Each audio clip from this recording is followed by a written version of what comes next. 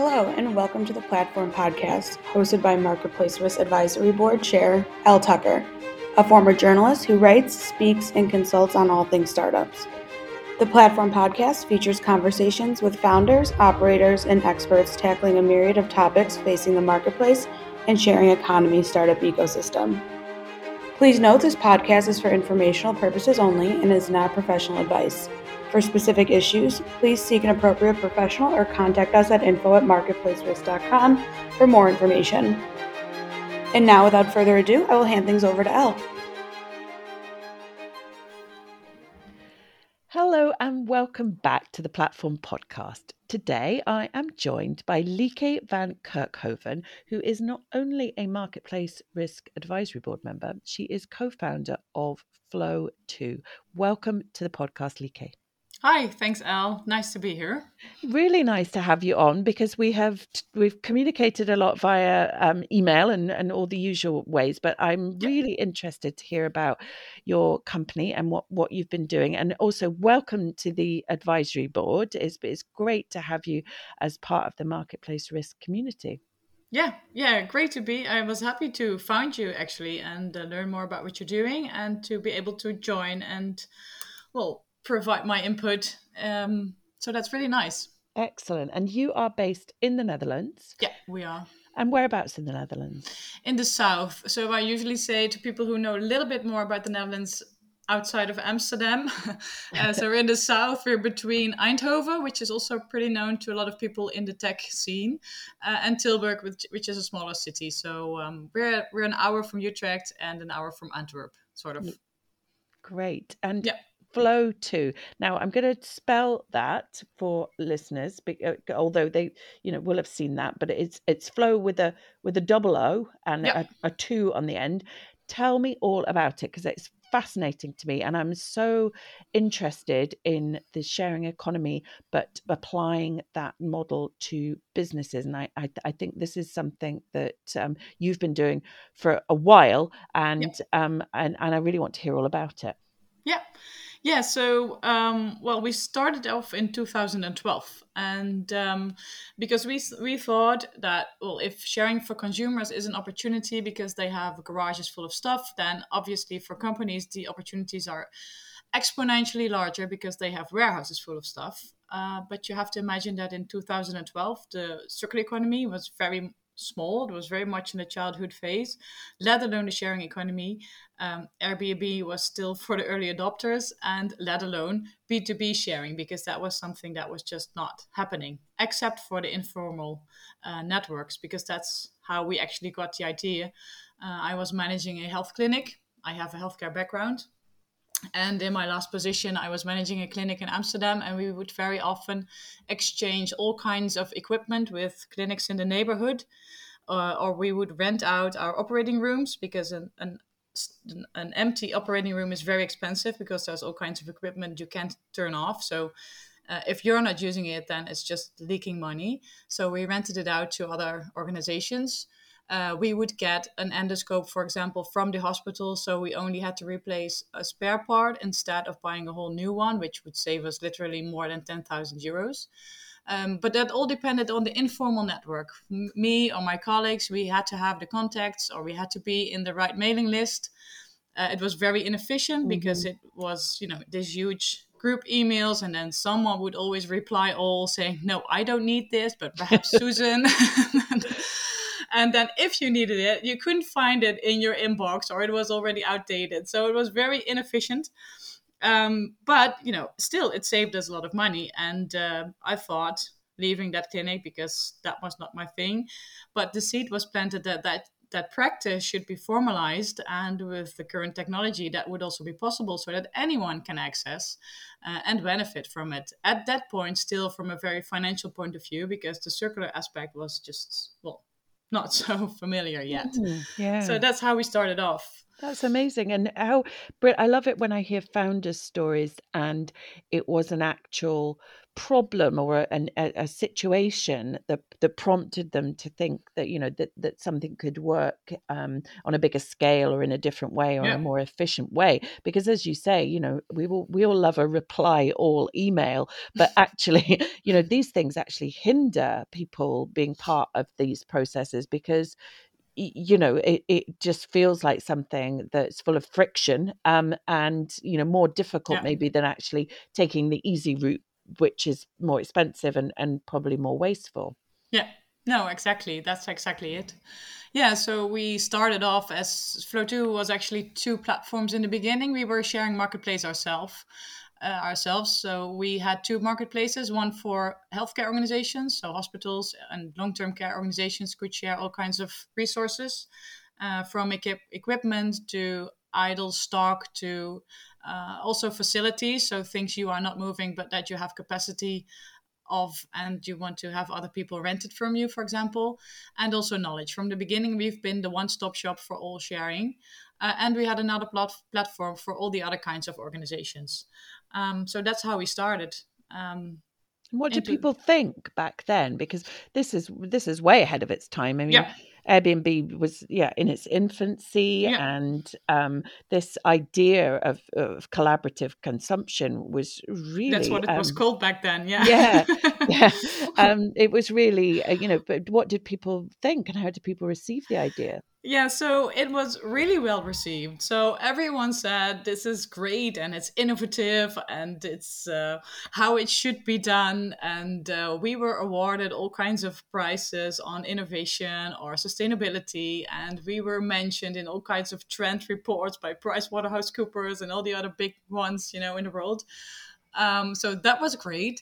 But in practice, we actually saw that not many organizations were actually doing it. It was way too ahead of the time, like you already said. So there was no precedence. We could not provide our potential users with information that it would gain you this and this, because we simply didn't know. You can of course make models and assumptions, but we had no examples that were already doing it, except for the Hmm. informal practices, of course. So, and then for consumers, it's easier to decide. Well, I'm just going to try it, and it's if it's no success, then there's no harm.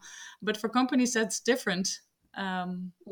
But Yeah, presumably for a company, and this is what fascinates me about the difference between the sort of consumer version of the sharing economy and the business one. For businesses, that as you say, it might be a bigger thing to take on, but at the same time, the benefits, especially when you're looking at yeah, P&L and the bottom line and all the rest of it, that must be quite a big driver for businesses to get involved, because for a consumer, maybe sort of renting out something in your wardrobe or your parking space or your home or something, obviously there are financial rewards to be gained from that, but for a business, that could be the difference between survival or not. yeah, yeah. That's what we said. For the big companies, it's an extra source of income to rent out your idle capacity, and for the smaller ones, it's an opportunity to actually take on projects, for example, that they don't have the capacity for themselves, and they cannot legitimize buying it because they don't have enough work for that. But then they can rent it from the bigger ones. So the rationale was there, but there was something in the mindset that just wasn't ready. There were all kinds of practical obstacles. And in the end, it just turned out that for the public companies or the private companies, it was difficult to share their idle capacity or what they were looking for, because they were afraid to give away competitive, sensitive Mm. information. And for the publicly funded organizations like educational institutions and healthcare, and also governments, they were afraid to make transparent their idle capacity because they were afraid to be shamed that they had all this idle capacity that they had procured with public money. So, well, they had obviously wasted that public money. So, we actually had that happen to a hospital who was brave enough, to step over that shadow and make transparent their idle capacity. And then, indeed, a newspaper came along and said, "Well, this is odd because this hospital has all this idle stuff, and Oh how no. could it come so far?" Oh So they no. withdrew. So that's the bumpy ride that we've had in the beginning. But the good thing was that in the end, we had a couple of organizations saying, well, this is the case. We don't want to share with everyone, but we do see the potential, of the picture that you're painting, and we do want to share, but maybe perhaps just first internally. For example, we had a hospital that said, to be honest, we don't know what we have, where and when, and who has it. So we want an internal sharing marketplace. Can you make something like you already have, but then just for us, so that we can connect our departments, and we have 3 other locations, and we want to connect them on a platform so that we can optimize the usage of our equipment, our furniture, our office supplies, all the things that the hospital has to perform their business. They don't use all the time. Yeah. And the same happened for business networks that somehow had a connection, either because they already had a collaboration or because they had a shared partner, which could be a supplier, for example, that they had a trust relationship with. And then the supplier said, I want a sharing marketplace to provide to my clients or users or members. And then they can start sharing between them, but it feels much safer because they already knew each other, or they knew each other indirectly because they all had a relationship with the same partner in the center. So that's how we evolved from being a sharing marketplace ourselves to being a sharing marketplace maker. And that's the only thing we do today. We just white label marketplaces. That's what we do. And for these various different groupings of businesses that take on this technology and share within themselves, and you've just given a couple of examples there, sort of like, maybe membership organizations, because that would be a great value add for a sort of, a kind of business network to offer their members, wouldn't it? And you mentioned like large organizations that maybe have multiple departments where one doesn't know what the other one is doing, like a hospital or something like that. And I imagine sort of things like retail, sort of industrial estates, sort of what we might call a business park or something, these types of things, anywhere where businesses are grouped together. Where have you found the biggest kind of interest and uptake, or is it very varied, the people that come to you? It's varied. So we have collaborations indeed with industrial parks or estates, retail clients, like big conglomerates that have various shops in various countries. But our biggest activity is in healthcare, and that comes in 2 forms. One of our poster child, most poster child, the marketplaces is PharmaSwap. That's a platform where pharmacists are exchanging medication that's approaching the expiration date. So it's typically medication, the more expensive types of medication that they have ordered for a specific patient. Then the patient dies or changes treatment or somehow doesn't need that medication anymore. So it remains in the pharmacy. This is medication that has never left the pharmacy. So it was always stored under controlled conditions. But that particular pharmacy doesn't have another patient coming in next week for the same prescription. So it remains with them. It sits on the shelves until it expires, and then it has to be destroyed. And the medication production process is the 3rd most ecologically hazardous process in the entirety of healthcare. And healthcare in itself is like responsible for 5 to 7% of each Western country's CO2 footprint. So to save a pill is really worthwhile. But to exchange medication, to sell medication between pharmacists is actually not allowed by European regulations. So in the very beginning of that platform, it's quite an adventurous story actually. We went to the ministry, the Dutch Ministry of Health. We went to health inspection. They didn't recognize that there was actually a problem with wastage of medication in the pharmacies. So they said, well, if there is a problem, it's a wholesale problem because they should take it back. The wholesale, of course, said, well, it's not our problem. We've sold it. So you do whatever you want with it. Yeah, we don't want it. No, we don't want it unless the ministry tells us that we have to, but they won't. So we were kind of sent up and down, and then we just started. We decided to start with a trusted community of 20 pharmacists to prove the case to the ministry that there's actually something there. And we did. In 6 months, we saved more than 60,000 euros. And then we actually won a prize from the ministry for most sustainable healthcare initiative. And it was a week later that they realized, because they are, of course, different departments within the ministry. A week later, we got a call saying, well, you've won this prize. You were awarded 15,000 euros. But what you're doing is not allowed. So now we want to withdraw the money. Oh my God. But then we opened the conversation saying, well, we came to you before, you didn't want to listen. Now we've proven that there is a case. There's a lot of wastage going on, because this was just 20 pharmacists. There are 2,000 in the whole of the Netherlands. So, the potential saving is enormous. And then a whole process started with Dutch Health Inspection allowing us formally for like a year and a half, and then changed our workflow. So now the pharmacists don't sell the medication, but on paper, they exchange the patient. And that's Right. how it works. So That's amazing. It's like you had to win a prize just to get their attention. Yeah, exactly. So I just want to share this because sometimes, you get all these obstacles. If you want to start something, there's a lot of people saying that it's not going to work, or it's difficult, or it's not possible, or it's not even a problem. But sometimes you just have to be very stubborn and go and do it anyway. Yeah, well, this is perfect because actually, obviously, marketplace risk. We like to talk about, the risk, the regulation, the legislation, behind all of our marketplaces and how they work. And I can see that with what you're doing, you're providing that technology for sharing, but at the same time, some of these Yeah. industries are going to have this regulation, and presumably for each industry that you go into, you're going to be faced with a Yeah. whole different bunch of regulations. So how do you Yeah. manage that? Yeah.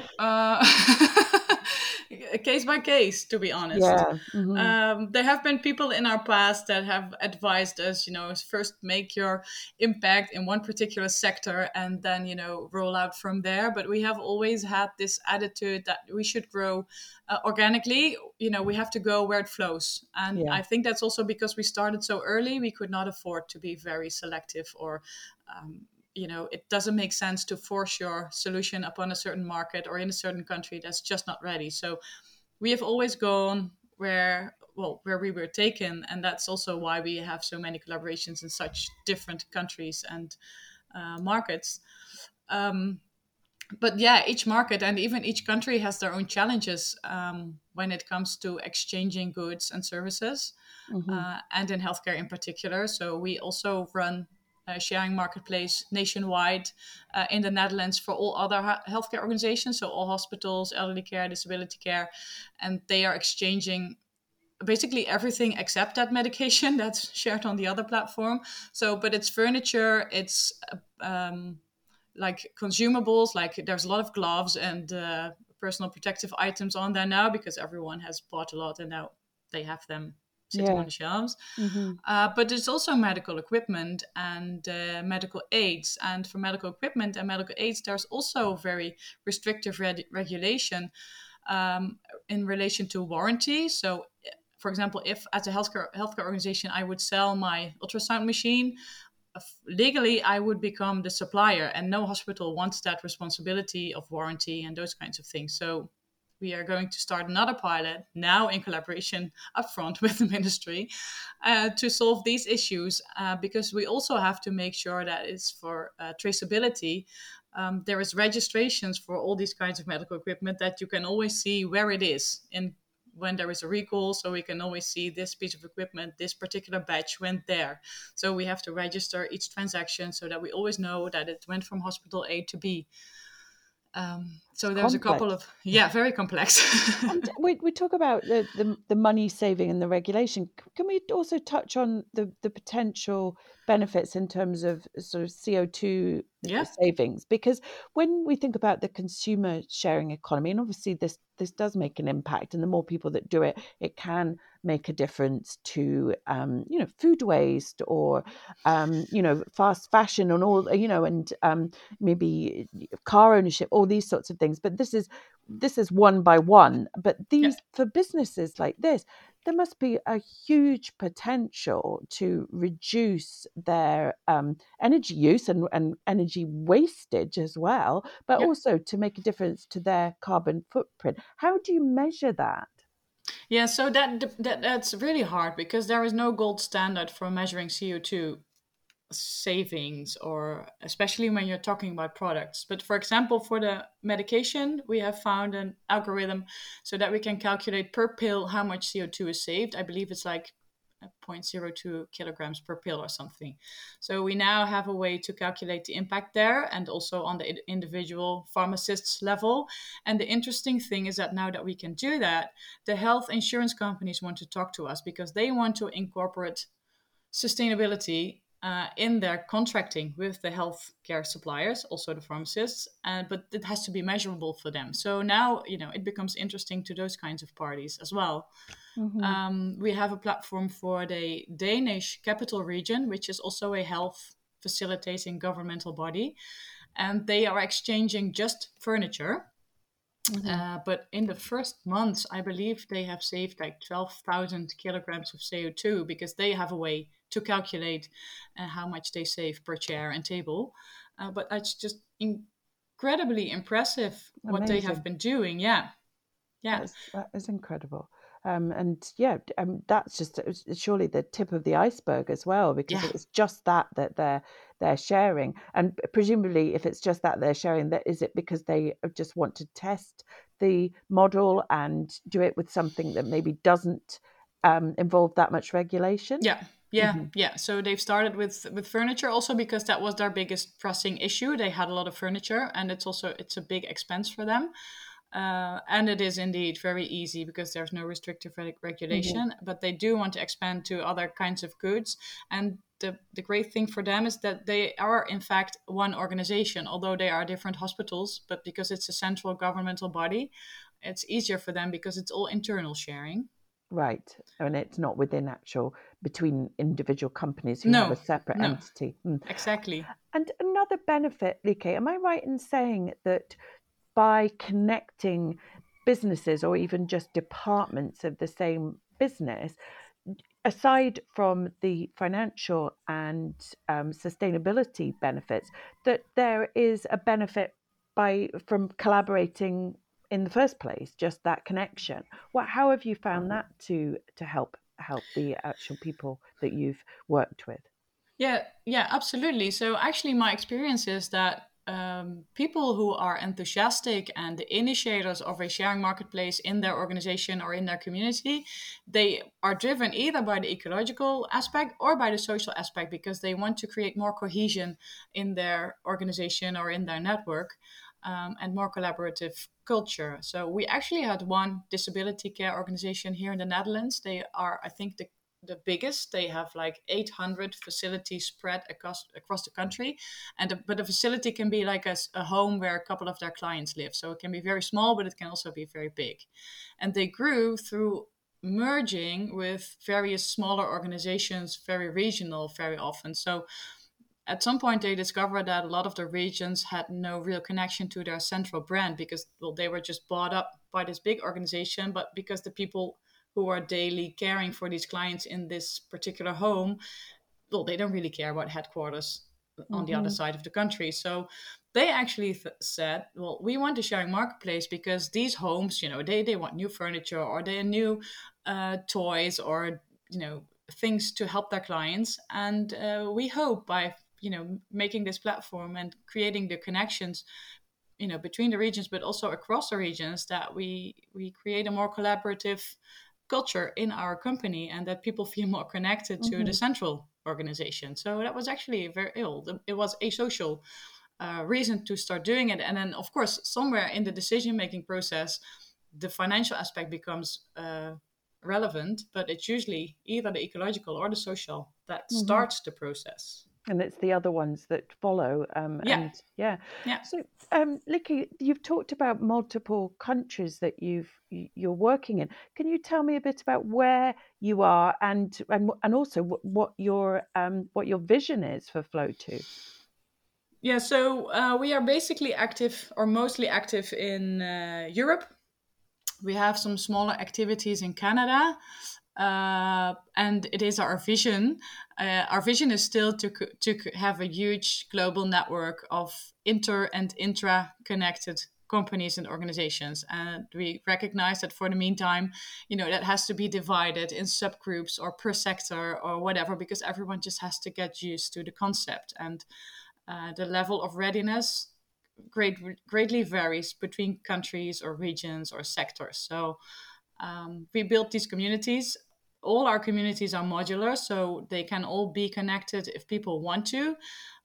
So we can open up if, for example, a pharmacist at some point says, well, I also have furniture to share.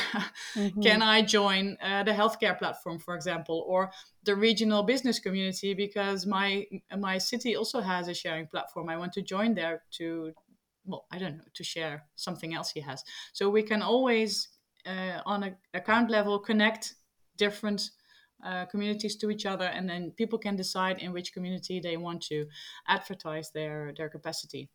So that is still our vision, but we have to, we have to make it smaller for where people are right now. Yeah, no, it's fantastic. It's so interesting. Lieke, the time has flown by because I'm so fascinated by this, and I'd love to hear more. I believe you will hopefully be joining us for the Sharing Economy Global Summit in London in October. So maybe people that are coming to that will get the chance to hear more about Flow 2 and what you're doing. I think it will be a really exciting addition to the speaker lineup. So thank you for getting involved in that and with marketplace risk in general. And thank you for being on the podcast today. Yeah, thanks for having me. It has flown by indeed. I have so much more to share. I know. I think we're going to have to do a part 2 to this one for sure. But thank you for joining me today, Lieke, and look forward to talking to you again soon. Absolutely. Thank you very much. Thank you for tuning into the Platform Podcast. Be sure to check us out at marketplacerisk.com for information and resources to help startups launch, grow, and succeed. And follow us on social media at Marketplace Risk to stay up to date on all of our conferences, summits, virtual events, and more.